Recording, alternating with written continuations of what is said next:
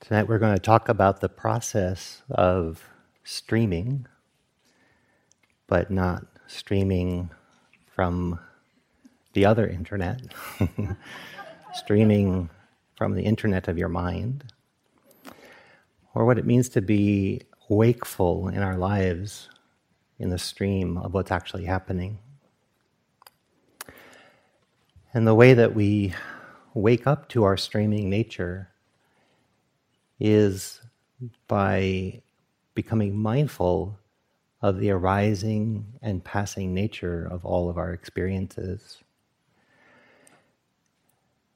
And what's so beautiful about a long retreat like this is you have a lot of time in the middle where you couldn't make anything permanent if you tried.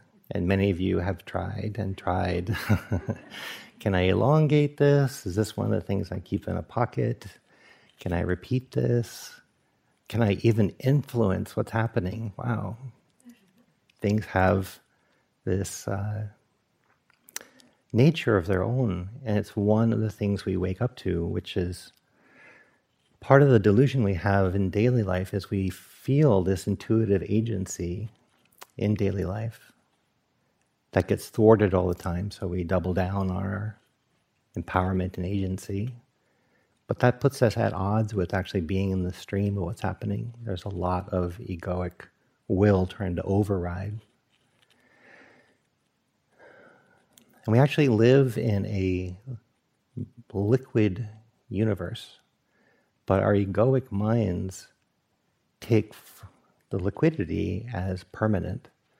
And they get away with it as long as they do, and then they're disoriented when all the things that we're connecting through have impermanence as their inherent nature.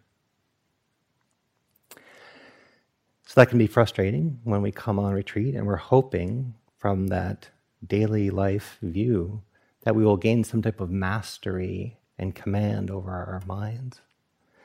And therefore we will be able to insist what mood we're in, where we put our attention, what we're taking in, what memories we want to let go of. For my first 3 retreats, that was definitely what I was trying to do. And I heard the teachers talking. And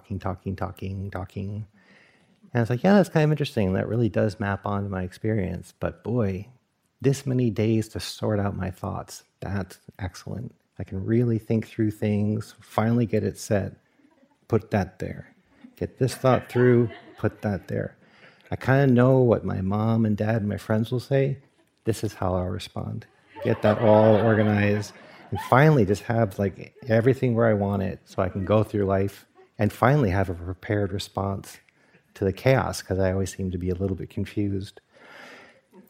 And so I have thought through it and thought through it and thought through it, and they said, come back to your breath. And I was like, okay, yeah, it's a little bit neutral, but really sorting out my thoughts was big.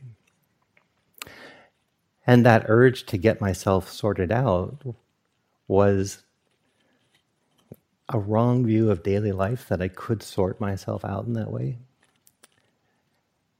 And a sense of frustration that I couldn't sort myself out yet. And other people looked really coherent to me. But I felt really incoherent inside.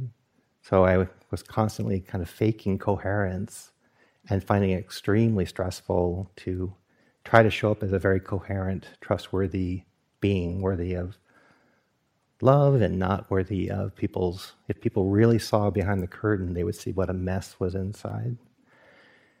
So I was hoping that Dharma practice would eventually deliver me some type of control over myself. But what Dharma practice kept doing was making me more sensitive to how things actually are, and how little... I'm lucky when I have influence, but most of the influence I have is to try to rest in the stream of what's happening, and then see if I can influence what's happening towards what's of the greater good, or what reduces harm, what cools off my own system if I'm distracted, what helps it be attentive. But I never gained mastery over the stream. And again, you'll hear me refer back to this intuitive sense. When I was younger, I did a lot of living on rivers when I was in my teens and 20s. And when you, the very first day you get in a canoe or a kayak, if you haven't done it in a while, you can't help but say, I'm the paddler. I decide what's going to happen. Let me assert my control over this dynamic. And it's very frustrating. And you're fighting the river because the river pulls you one way, but you have a destination of your own. And slowly you begin to rest in the stream. We used to carry these incredible loads of food and gear on these canoes, do like a 700-mile journey. And the river does all the work, and the buoyancy of the canoe does all the work. And our job is just to kind of stay in the current and miss the dangerous rock or do a little influence what's happening, but letting the river do most of the work. And since that's what's happening, you can either fight it, which is frustrating and exhausting, or you can learn to navigate within the stream, the great stream that's happening. So that's where the Buddha's teachings point us, because it's one way that we suffer less. It also helps us wake up to actually see what's happening. And if you try to impose your egoic frame onto Dharma practice, it's very frustrating. You're, again, have good practice, feel proud, validated, and then it all gets taken away. And then it's disappointing and faith goes down. And then you get something back and it's like, how do I hold on to this? And slowly over time, there's this, when I try to hold on, it's really painful and I set myself up for defeat. When it goes, if I can learn to let it go, I don't suffer as much. So then this wisdom comes in over time. How do I rest in the waves of things that are out beyond my control, but still see if I can have some skillful influence over what's happening? Aligning with that process, when that really clicks in and it becomes your default intuition, and it's not just a belief, but you actually see, wow, that actually maps on to what's happening, then you're working within the stream of how things happen. The stream of great conditions that are bubbling up, huge forces that are bubbling up, and then you find your own part in that stream, and you see if you can at least get sane yourself, but then you could be an agent of the larger stream. Not an agent in terms of control, but bigger things might be working themselves through you. And you learn to rest still in that stream.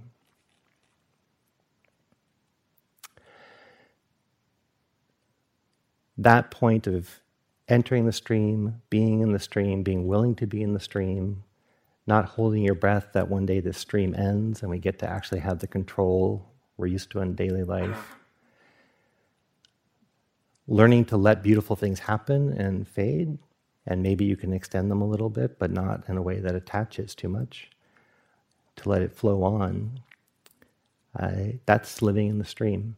And it really does take something like a month-long retreat. I think we can taste it on shorter retreats and have glimpses of it, but you've lived in the country, you've lived in the culture that's aimed at this type of sensing into how things work. And then that sensing started to see it's a ride, and we don't know what's going to happen next. That's largely up to vast conditions ripening, but we can have some influence over how we respond. So again, the analogy is sort of the existence, how liquid water works. Under these conditions, this liquid water is quite happy if we were to anthropomorphize it in this jar, in this shape. And I could pour this and immediately pour it into a metal cup, and you don't see the water like, whoa, whoa, whoa, whoa, whoa. Whoa, I was just getting comfortable. That's a nice shape. We finally got ourselves sorted out. The water just pours. And then it takes this shape. So it's happy to go from this shape, go through a radical transition, and end up in this shape. And it doesn't stress out. And then when I go to sip it, it's like, whoa, whoa, whoa. We were doing containers. I got it. One container, another. As long as reality looks like a container, I'm sad. But now you're going to put me in a human? It doesn't have any resistance. Which is why if we anthropomorphize it, it doesn't suffer. If I had several clear cups up here and I put rose petals in one, very refined, organic, fair trade cacao with the right with the right amount of sweetener in this cup, and then thumbtacks in this one, and then broken glass in this one, and I poured it, the water would fall into it. It doesn't resist. It doesn't peer over the edge and try to put on brakes. So that's living in the stream. And that's what's happening. And you all now see, when you try to fight that stream, is exhausting. You doubt yourself, you try to gain control. It's turbulent. We have all these habits that are trying to grip and fight and manufacture a self that we finally want to have. And all of you are resting more faithfully in the stream of what's happening, and then noticing there is still room for influence. You can cultivate things. If you cultivate mindfulness, you're more likely to catch what's actually happening in the stream. Your mind could be irritated, but you're not aware of it. And by the time you're aware of it, it's already fixated on what it thinks the problem is. But if you're mindful in sort of ordinary breathing, and then you feel this mood coming over you that's irritable, as soon as you catch it that you're in the irritable mood, then when your mind goes to fixate, it's like, well, that's what an irritating mind does. But I don't believe that whoever irritated me caused the mood I'm in. But you have to, if you see that, then you can actually see what's happening, and your influence will be over this mood came before the irritant came, or my attachment to the quiet came, and then somebody added noise to my quiet, and my mind fixated on them. I didn't see that I was in the conditions of tightening on the conditions of silence, so that when I was in that tight mind without perspective, other sounds would irritate this possessiveness that I was practicing in. So you're more likely to taste what's happening with mindfulness, and that helps you stay wakeful in the stream. When I was in Burma, and we didn't have really quiet conditions like this, so there weren't so many conditions to get attached to. But it did make the samadhi, the concentration, the gathering of attention, challenging. So I had to learn, what is Dharma practice in these conditions? And how do I practice in these conditions? And so there's so many teachings that sometimes my mind would get overwhelmed by the number of lists and the things being taught. So I needed something that could be simpler. And if I was influenced by something simple, would that roughly keep me in the flow of the Dharma? And so I had this little mantra to help me get through all the variations that were happening in Burma. Knowing and flowing. Was I knowing or was I not knowing? And was I flowing or was I not flowing? And that word knowing can be a little bit of a hook, because it could sound complicated, but it's just knowing enough. This is what's happening. It doesn't have to be very complicated understandings, but I'm seeing, this is the moment in time, this is what's happening. And am I flowing? And if I was flowing without knowing, sort of drifting down the stream and the canoe hits rocks and you're just sort of, I'm definitely flowing, but I'm not knowing very much. Or I'm knowing, but I'm not flowing. That person pissed me off. That was pleasant. I want more of that. When's this going to happen? Okay. There's a lot of knowing happening, but very little flowing. So I would just practice, am I knowing, am I flowing? Am I knowing, am I flowing? It's like, okay, that brought a lot of teachings together in a simple coaching mantra, knowing and flowing. It's really the only way to be sane when you're being stimulated by so many unknowns. So I was practicing once in my little meditation hut, and it's finally like, okay, if reality fits within this, I know how to meet it. Relax, breathe. I'm used to the sounds. I'm used to the pains in the body. Know how to soothe myself. Okay, like a soccer goalie or a hockey goalie. Like I can catch the puck if it comes this way. And I was sitting, looking out a window with my back to the door, and I heard the door burst open, and I was just startled. Like the puck came from behind me. It came out of the net and hit me in the back of the head. And I turned around, and it was a Burmese family coming in, and they wanted to offer me ice cream. And they had to do it before noon, or I couldn't eat it. So they were trying very hard to get it there, and they were just bursting with happiness, and they had found my cabin, they had come in, and so I was suddenly in a ceremony. And I was like, I am not flowing.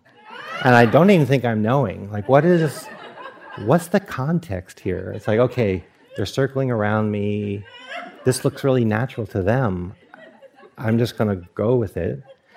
And they start producing ice cream. And I'm like, oh, okay. This is going to be, so I'm a guest in their culture. This is how things are done. I was just counting breaths seconds ago, but I'm in a ceremony. So they hand it to me, and it's like, okay, I want to be worthy of the gift and try to get the context straight. Put the ice cream in my mouth, and it was durian ice cream.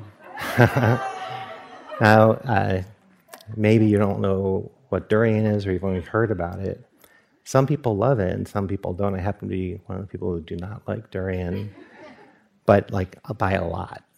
And so I was trying to be graceful, trying to enjoy their gift, be clear of it. I mean, just their faces were beaming. I was like, wow, we should do this in the States more. Just like suddenly sit in front of people and offer them ice cream. It's like, hey, that's how reality works. You're in the stream. But then it was durian. So I was like, oh my God. Wow, I can taste everything. And it's like I just put a really bad sock in my mouth. I'm like, oh, that's hard. I have a whole bowl of it to go through. But they're being so kind. And this country has let me into what they cherish most, knowing and flowing. Okay, let's get with flowing. Okay. Flowing, knowing. I don't want to fixate on the durian. I want to tune into the gift.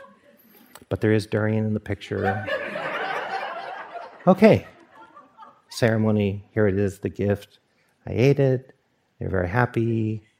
And they left. And I was like, okay, that happens in Burma. It's one more thing to kind of open up to. And I was like, yeah, that happens in reality. Like, okay, as long as my practice flows within this tube of my preferences, it's good practice. But if reality puts me out past the boundaries of what I think should or shouldn't be happening, I add suffering to it. So we're streaming. And the thing is, we're always streaming. That's one of the great things about this, is that you don't have to make things stream and then be in accord with it. We're already streaming. You've been streaming. This universe has been streaming since the Big Bang. But you can not be aware of it and frustrated by it. So imagine if you were in stop-and-go traffic and you're like, this is the worst. So you take spray paint. You're like, I love blue. Oh, that's so much better. But you start to feel this grinding shake to the car, and then this thud, and another grinding part, and you're like, it's definitely blue, but something is really agitating. I just don't know what it is. So we're in the stream, and we don't see the stream, which is why we get frustrated, but then we start misperceiving and blaming things to try to get back into the tube of comfort where we're willing to have reality flow. It takes actually a retreat like this. It takes the power of practice to actually be in the stream, watch your old habits get frustrated, go through a little bit of a grief around the vulnerability of being in the stream. And then you see, it's actually not so bad being in the stream. And then these gems start appearing, like well-being, not because anything finally was under control, not because you claimed anything pleasant. There's a well-being in streaming. Now this next part is pure fiction. So just take it as sort of imagery, but don't believe in this too much because I don't know how true it is. But we were evolutionarily worms and fish for a lot longer than we've been mammal dwellers. So we started off evolutionary as just floating one-cell organisms. Then we grouped into colonies, and those colonies differentiated. But we were kind of weightless in water for a long time. Our whole template of body was worked out 550 million years ago. Then we crawl up on land, very close to the land, kind of our weight on the land. We push off the land. And then we're trying to figure out still how to live on land with land objects, taking them for more permanent than our fishy intuition would say. But things are not as permanent as we perceive them. Okay, you can edit that out later. That whole idea of evolution is just the way my mind proliferates. But coming into the stream of what's happening here and now, which is where we want to point our practice. We want to point our practice. That's what the stream is. The stream is this moment, and this moment, and this moment, and this moment. And that's where we actually are in moment-by-moment experience. How do we train to align with the stream? That's living with the Eightfold Path. The Eightfold Path of having good ethical attunement, that actually helps you stream and be conscious in the stream, making sure that there's ethical sensitivity. Having the development of samadhi, beautiful states of heart, harmonized, that helps with living in the stream. And then wakefulness, perceiving correctly, understanding that you're in a stream, that helps you stay wakeful and flowing in the stream.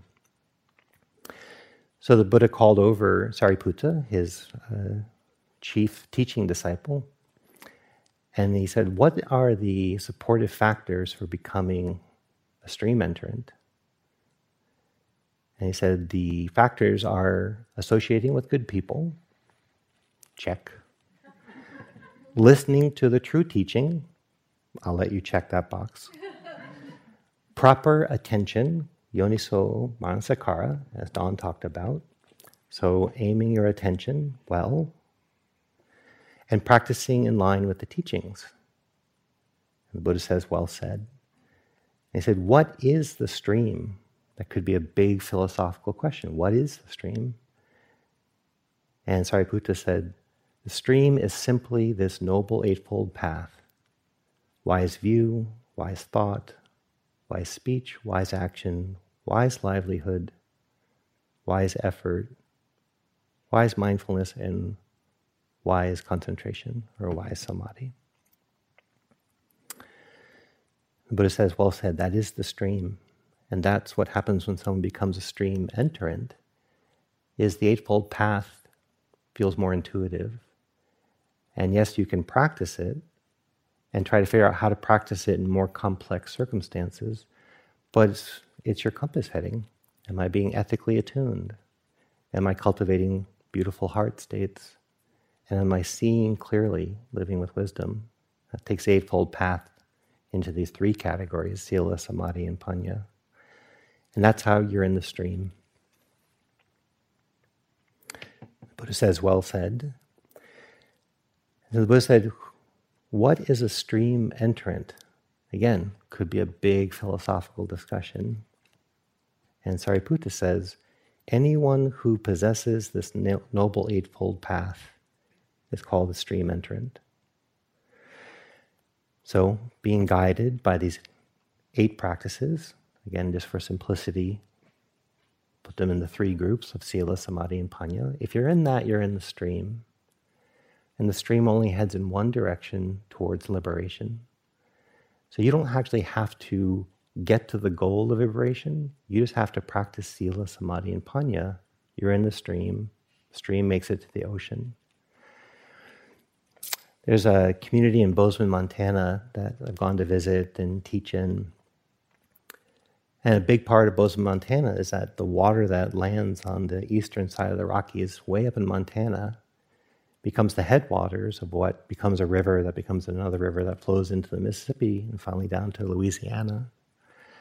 So you see these small streams, and it's just a collection of rainwater that happened to make it over the mountains, the Rocky Mountains, collected, fell to the ground, gravity pulls it, and it's just doing its small bit.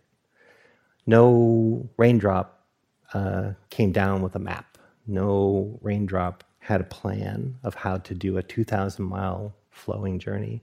It just had its nature, its liquid nature.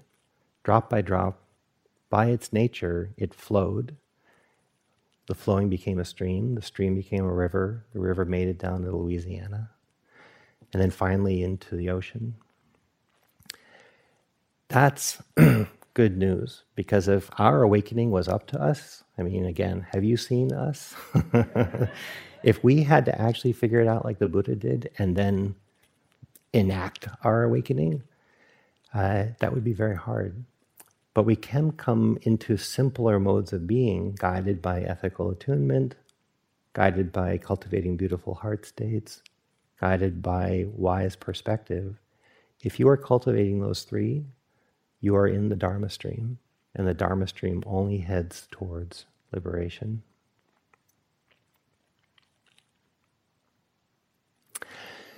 So again, that's sort of a big picture. How do we actually do that?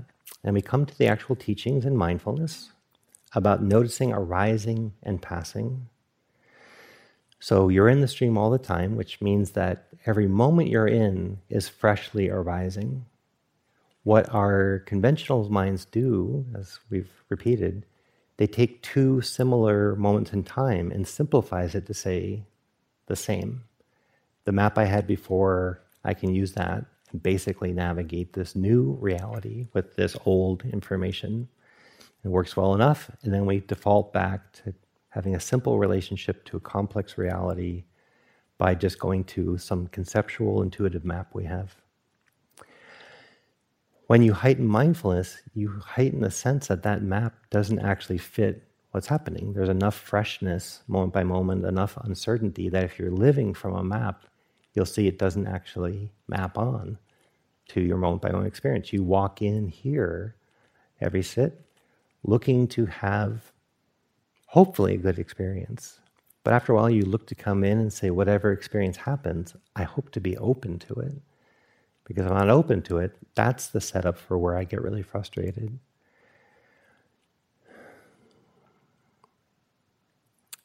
So our mindfulness practice draws us in. We learn that we don't get to have control. We have some influence. A lot of our influence is the attitude and perspective that we walk into sitting with, or that we walk down to a meal with, or that we open up to a new day with. Let the experience arise and see if you can meet what's arising. So you can do that consciously. The way you practice with that is you could be with your breath, you could be with your body, you could be watching Vedana. That's all good mindfulness, and that's part of mindfulness practice, is to notice your body, notice Vedana changing, notice your states of heart and mind. But there's also in these same mindfulness teachings this constant refrain to see what's happening as it arises and then watch it pass. And that might be something that you're doing because it's happening. So you happen to notice passing experiences. You happen to notice arising experiences. But you can actually switch the mode of your mindfulness to take interest in the fresh arising. And that might look like a little coaching to kind of get the ball rolling. But then you can sit back and say, it doesn't matter so much what's arising, but just notice time doesn't stop or stall. There's no pushing pause. Experiences keep arising. They keep arising. There's actually no stopping this. Experiences keep arising. New experiences keep arising. New experiences keep arising. And then if you wanted, you could whisper to yourself, just as a light coaching modality, arising, arising, arising, arising, arising in breath, arising out breath. I mean, it's going out, so you tend to go down, so arising sounds a little weird, but it's a fresh out breath, followed by a fresh in breath, followed by a fresh out breath.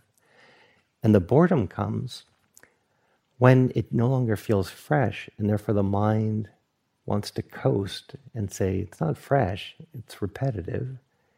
And so you'll watch your mind not want to do this fresh orientation because it wants to sit back and say, close enough, same, little bored, but I'm resting.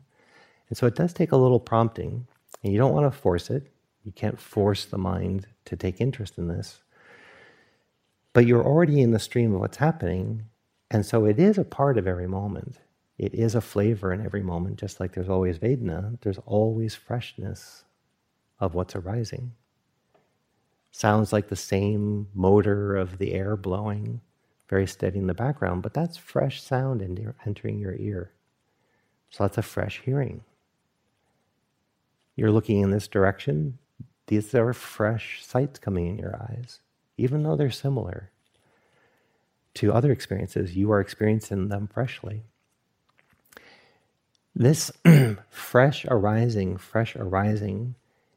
when you can cultivate it, again, not force it, but welcome yourself to feel it, it starts to bring in marvelousness and adventure to what would have been ordinary moments because they're fresh.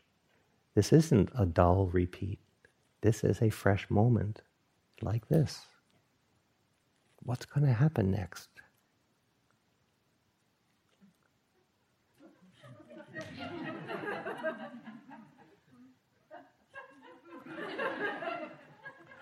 It's fresh. It's fresh. It's fresh. It's arising. It's fresh. It's arising. It's fresh. It's arising. Oh my God, it is fresh. It's arising. Look at all this fresh arising, arising, arising. Arising sights, arising sounds, arising heartbeats, arising body sensations, arising thoughts, endlessly arising thoughts, another thought, another thought, another thought, another day, another thought, another breath. Wow. It's like this water fountain, or if you are where I grew up, a bubbler. This reality bubbler keeps bubbling up whole new fresh moments. And you can just sit there with your senses, resting in the arising. If it's pleasant to neutral, that's fine. One of the vulnerabilities we learn about being in the stream is that in that river will come unpleasant experiences. So that's one of the reasons we don't like being in the river, is that we don't know how to meet unpleasant experiences. And that's one of the reasons why we don't necessarily want to relax into the river, because we feel a little defenseless. With some Dharma practice, you can see those defenses never really worked anyhow. They were stressful, and they didn't actually keep unpleasant experiences from happening, but they were all you had. So we cling to these egoic strategies, trying to maximize the pleasure, or at least the neutrality, and try to contain or prevent unpleasant. Here, you're just going about your day, and unpleasant experiences happen. And it's not really your fault, but it's part of the river, part of the stream. Unpleasant experiences happen. That's one of the costs of waking up to the stream, is that you have to be intimate with unpleasant experiences. When you turn towards them and not keep trying to avoid them, unpleasant experiences are meetable moment by moment. And maybe you're starting to show yourself, prove to yourself, if you can actually just meet the primary unpleasant experience, that's often doable. Breath by breath, I can meet this experience. But once I start to react to it, that's difficult. And then I elongate it through time. That's impossible. But if I can actually just take it breath by breath, it's transient. If I can do something about it, I will. But if I can't, then I just breathe breath by breath, and its impermanent nature eventually removes it. So that's a big cost of being in the stream. The thing is, we were already paying that price. We were already paying that price with worry. We were paying that price with anxiety after the fact. And we were paying the price with extra suffering during primary unpleasant experiences. So you tune into the arising, you're open to it, and then you see in that arising, a lot of it is fresh, a lot of it's neutral and familiar, some of it's pleasant. You can hang out in that arising, and then you'll notice the arising of unpleasant experiences. If you can do something about them, you would. You have that much influence, but a lot of it you have to kind of breathe your way through, and then it passes. No unpleasant experience can become permanent. And you get to see that for yourself. That might sound like a bit of a statement, but you'll look into it and you'll see it yourself. In all of the practices of mindfulness in the Satipatthana Sutta, each one is followed by, I see the arising, I see the passing, I see the arising and the passing. So then we turn into passing. And we have to mature our relationship to passing. Most of us have a much more intrinsic anxiety around passing, unless it's been unpleasant. But even then, we just want to shoo something away. We don't watch something pass. We're just glad that it's passing. But passing is also an intrinsic taste of every moment. Otherwise, you couldn't have two moments arise and stay. If this moment stayed, there'd be no room for this moment. They'd crash. So just as much that's arising has to be passing, but not passing like I should see the wall fall away or I should feel something fall away. It's just experiences happen, and because it's a stream and a river, something else arises. And you're in the stream of arising, you're also in the stream of passing. This takes some inner well-being to actually tune into the amount that's passing all the time. If you don't have some samadhi to back yourself up, if you tune into passing, it's terrifying that there is no way to let anything last. Nothing has the nature to last. Everything has the nature that if it arises, it passes. So you can start coaching yourself, walk yourself up to the line and see, can I be mindful of endings? Now what you'll notice is that there's endings all the time, but we tend to go on to the next arising, so we actually don't become intimate with endings unless we have to, and then we're overcoming a lot of habits of resistance to tune into endings. So again, you could wait for big endings, the ending of a meal, the ending of a day. Those are very big endings. And you could start there, like, this is the ending. This is the ending of this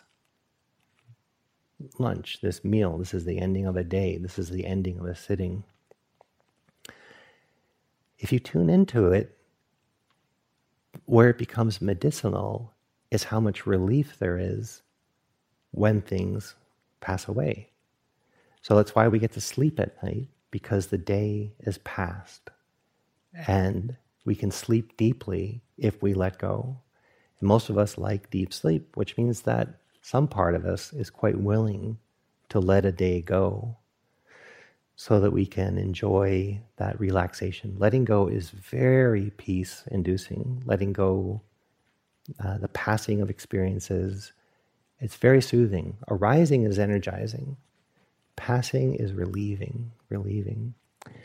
Another way to practice with passing is you kind of rest on the in-breath, and you might intentionally slow down the out-breath, but just feel the relief.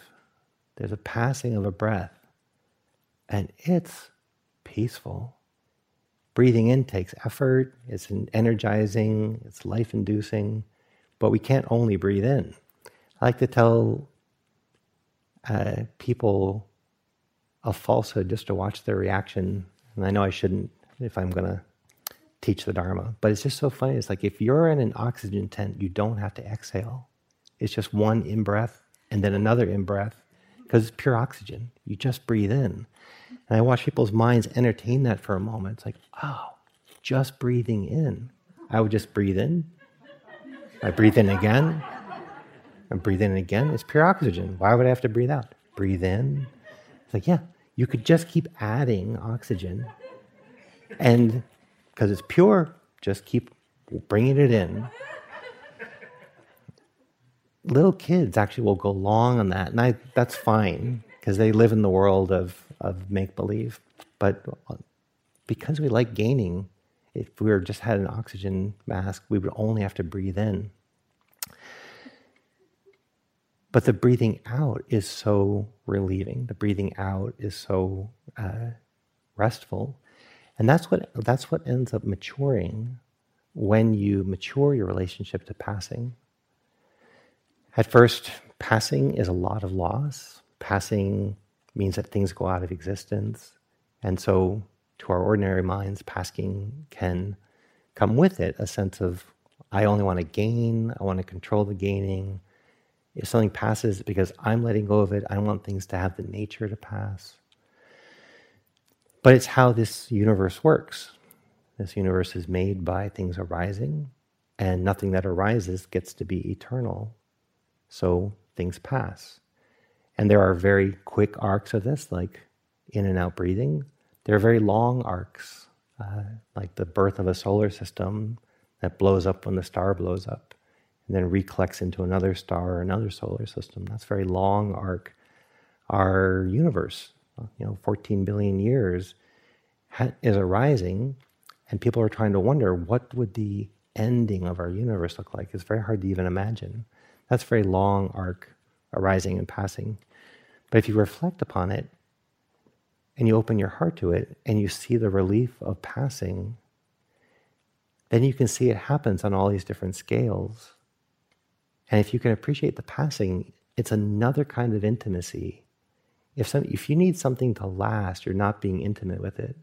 So it's actually not a show of how grateful you are that something has arisen, that you then demand that it be permanent.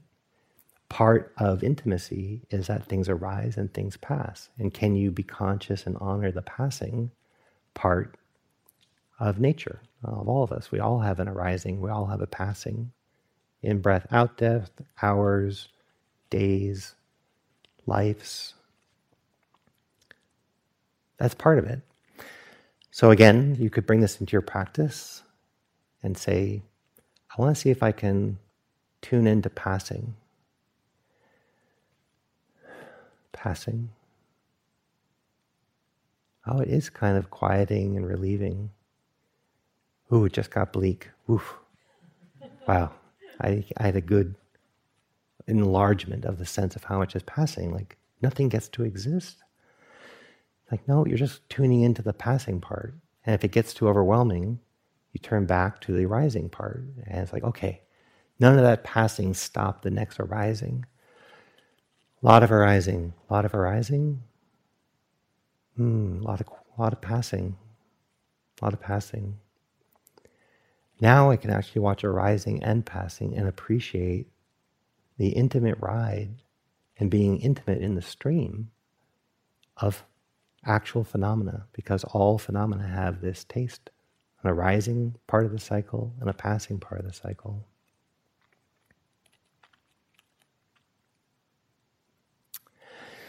So that's just tuning into experiential arising and passing. If you go just a little bit deeper into the Pali language and how arising and passing is described, first you notice the arisings, you notice the passings. But then you're asked to watch out of what did something grow? How did something arise? You don't want to map it out cognitively.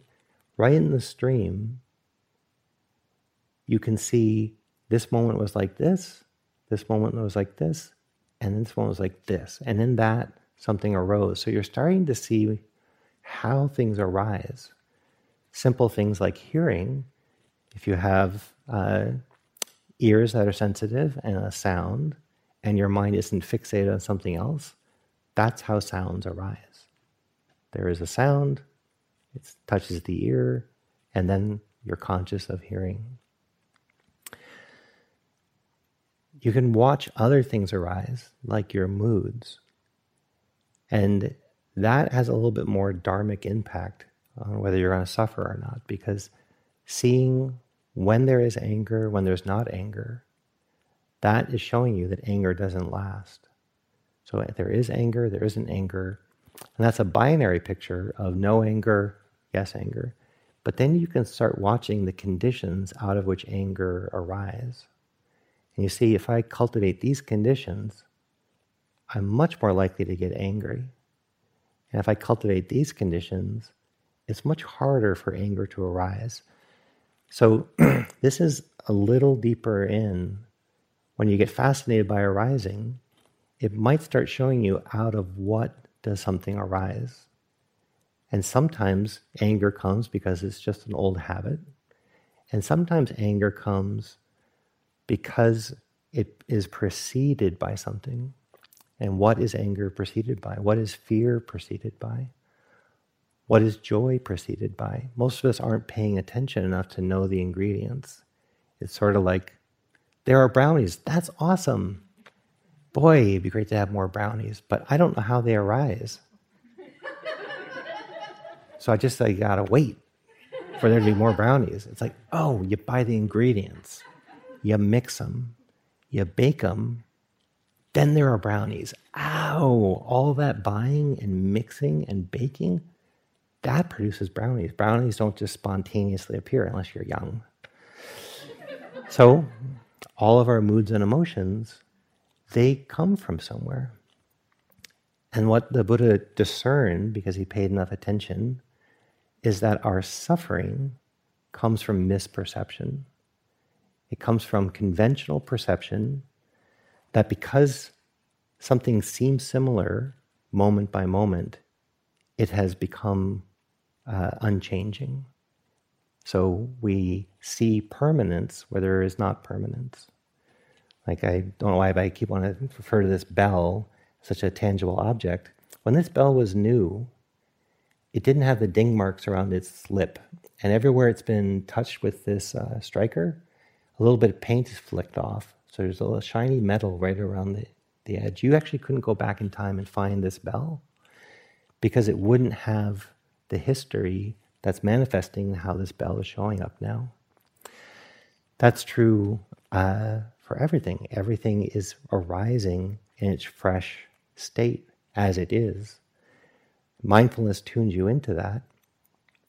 And in that intimacy, you get to see what were the conditions out of which my suffering came. It's seeing permanence where there isn't permanence. It's seeing refuge and satisfaction in something that's permanent. But because it's impermanent, it can't offer that. And a major part of our suffering is we keep adding an I am to the flow of experience. We keep trying to make an agent out of a river. We keep trying to make something lasting out of something that's made of streaming phenomena. It feels that way conventionally, so we assume it, we don't know how to question it. But it's something you can also notice. These are 3 characteristics of every moment. If you begin with appreciating impermanence, the other 2 grow. When you see one moment is different, one moment is freshly arising, I can let that be more pervasively true. That's something I can take refuge in. There's constantly something arising. In all that arising, nothing actually stays. Okay, there's passing, arising and passing. Okay, that means that the things I was trying to take refuge in never could have produced the refuge I was trying to find in them, because they were liquid experiences. So that opens you up to the dukkha nature. Momentary experiences, they can only offer you what they can in that moment, and then they've passed. And it tunes you into this sense that there is some type of non-liquid self going through liquid experiences. But my intrinsic sense is, I'm the person who woke up this morning, and I'm going to wake up tomorrow. I am the agent to which all this is happening. It feels that way, but you can start to notice that even that has a thickening and a thinning, and times when it's not arising, this self-reference, and time when it's very thickly arising. Then you can watch the arising and passing of this density of sense of self. And then if you're paying attention, simple things are so content-making when there isn't this dense sense of self. But then the self comes in and says, I got to give myself more of this. Got to put it on my calendar, my to-do list. I'm coming to more retreats. And then that moment is starting to get clogged up by the self trying to be happier, trying to add self to the equation. But if you can just let it be sights at the eye, sounds at the ear, body sensations in the body, tastes on the tongue, smells on the nose, a lot of concepts and moods in the mind. If you can just let that flow as it is without adding some type of lasting self to the picture, you're resting in the stream. So that also is maturing as we practice here.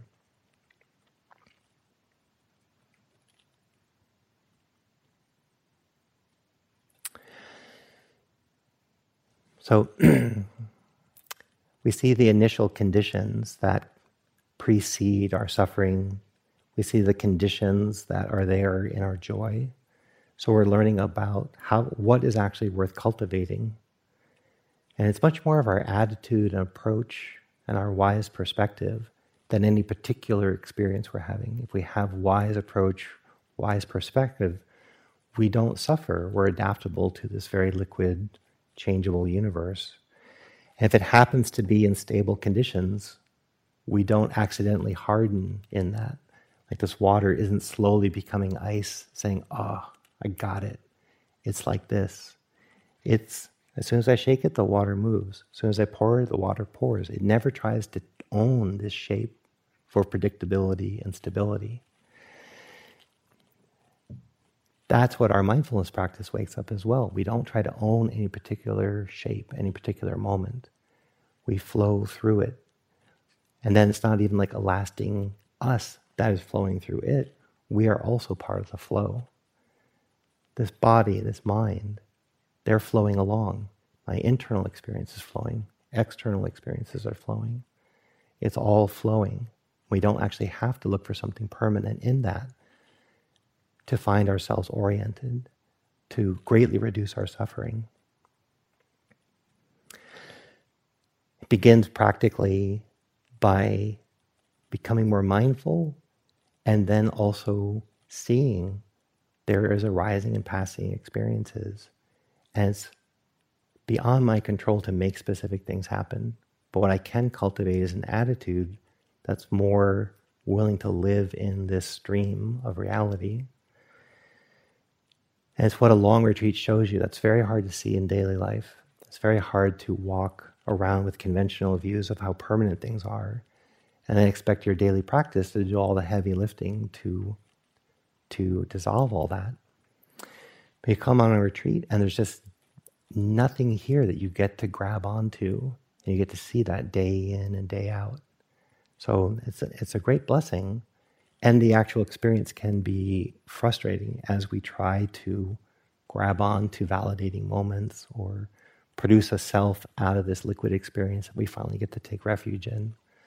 And the refuge is in the changeability. The refuge is in the liquidity.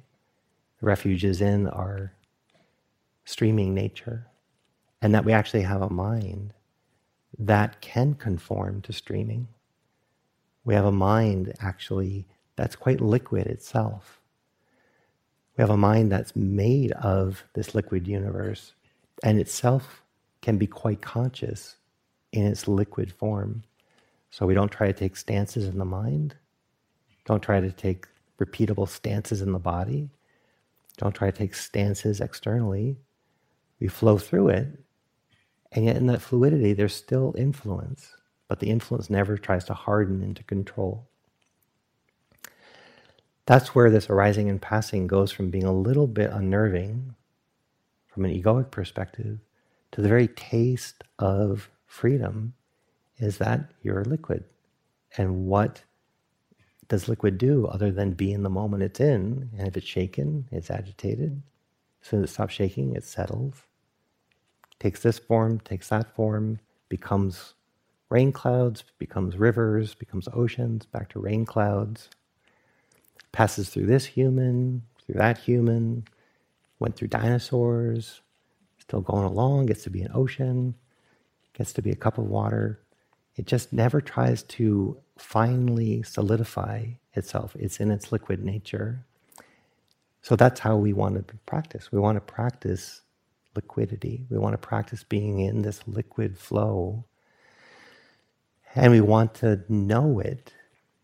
Not overanalyze it, but just feel the fluidity. That's enough knowing, and then be flowing. And if you're suffering, chances are there's not really a flowing attitude. So knowing and flowing, arising and passing, but actually using your mindful sensitivity to actually feel it.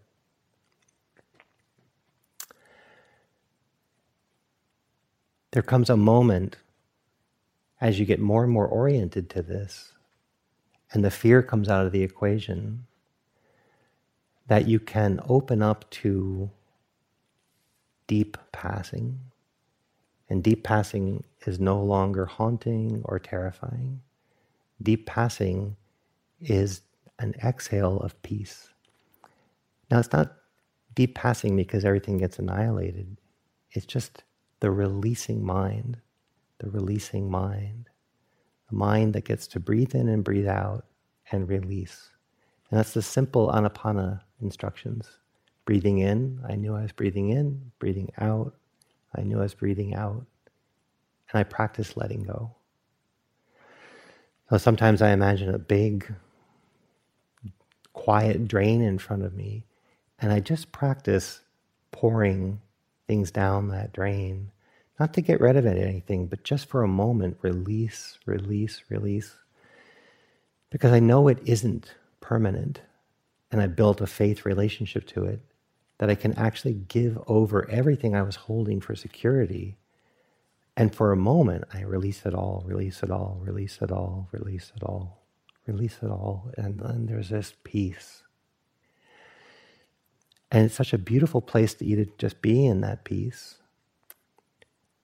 But from there, the arisings are so beautiful because they're not clogged up by all the things you were holding on to for security. It's like being in a river, not trusting the river, so you start to put rocks in your pocket.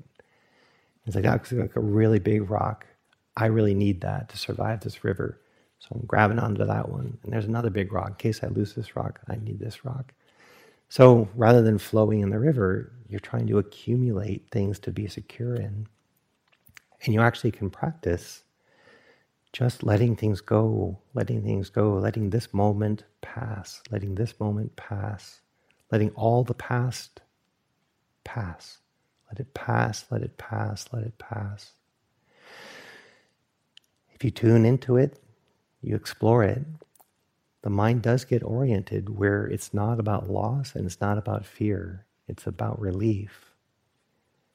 And then it's one part of the cycle to make room for very refreshed, clean arisings that you can apply your whole attention to because you're not bogged down by all the things you were unconsciously holding on to, looking for security. So it's very liberating to let things pass because they have the nature to pass.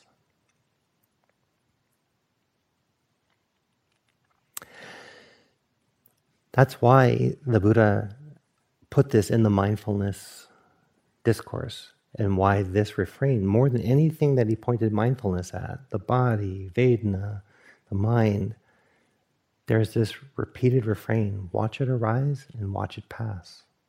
Watch it arise and pass. It's much more of a through line of what we're trying to cultivate than any specific place to point your attention. So we're invited to practice with that, to find our relationship to it. It's not something you force, but it might not occur to you if you hadn't prompted your interest to not just reflect upon arising and passing, but actually see if in the stream of experience you can see the fresh arisings, and you can see that each moment doesn't actually stay because something new freshly arises. Whatever was there has passed. It's now nighttime outside, the day has passed. In a couple of hours, the whole day will have passed, and we'll have our rest. If you've rested well, you're more recharged to actually meet the freshness of the new day. If you held on to today, you'll be tired all night and you won't have room for tomorrow. So it actually is health-inducing to let things arise and pass, to live in the stream, to be oriented to the stream.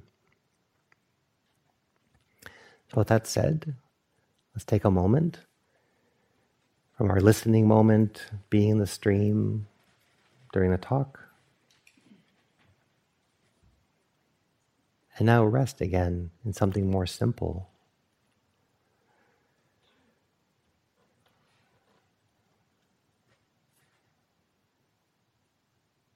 There are sounds.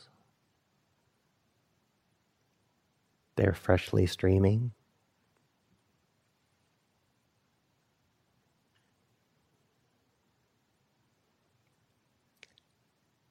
There's an alive body with freshly arising body sensations.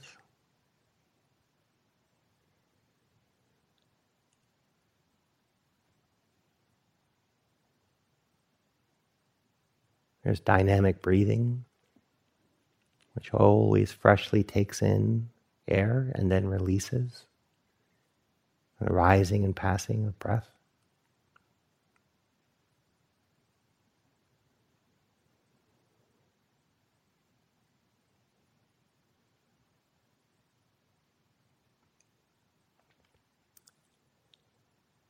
And there are dynamics of the heart and mind, the moods, the emotions, mental states, and a stream of mental content. This is the river, this is the stream.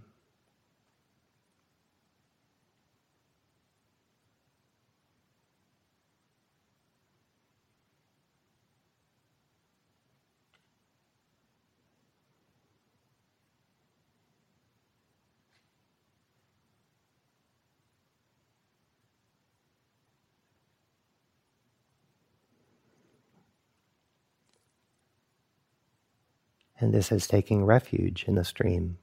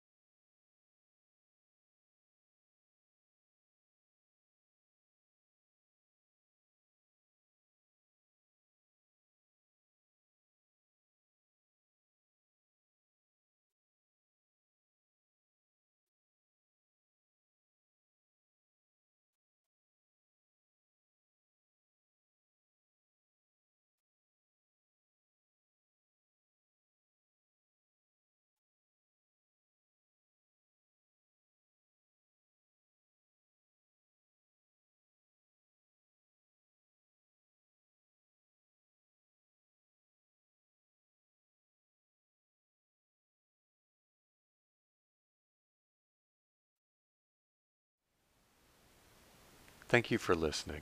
To learn how you can support the teachers and Dharma Seed, please visit dharmaseed.org/donate.